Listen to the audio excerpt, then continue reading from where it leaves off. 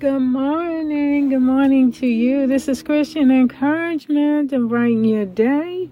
It's going to be a fantastic day. I hope you woke up this morning feeling fantastic. And I pray that you woke up with the conviction and the commitment to stand on God's word, live according to his purpose, and trust in God for all your needs and all direction and guidance in your life.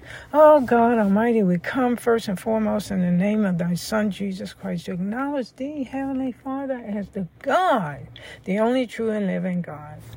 The God of our heart, of our mind, and our soul, Father, because thou have touched our lives, Father, in a way that we cannot put into words, Father.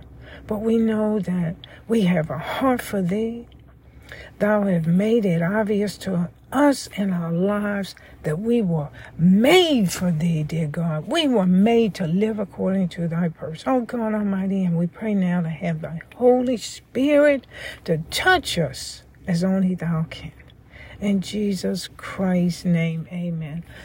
My friends, happy to be with you. Oh, let joy and peace and love reign in your heart always. Now here is the word for the day for you. Have you ever felt something alerting you to pay attention or pulling you in a particular direction? Perhaps you were listening to a sermon and you sense God telling you to follow him in obedience. Or maybe you feel he is prompting you to help someone financially or make a phone call and talk to someone.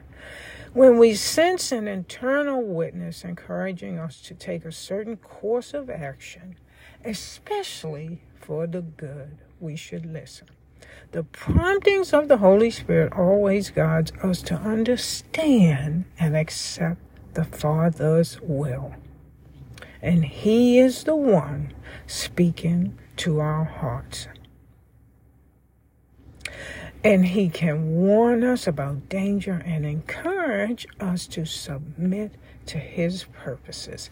So that is the word for you today. When the Holy Spirit lays something on your heart, move without hesitation. You have no idea who may be depending on your immediate obedience. May God bless you today.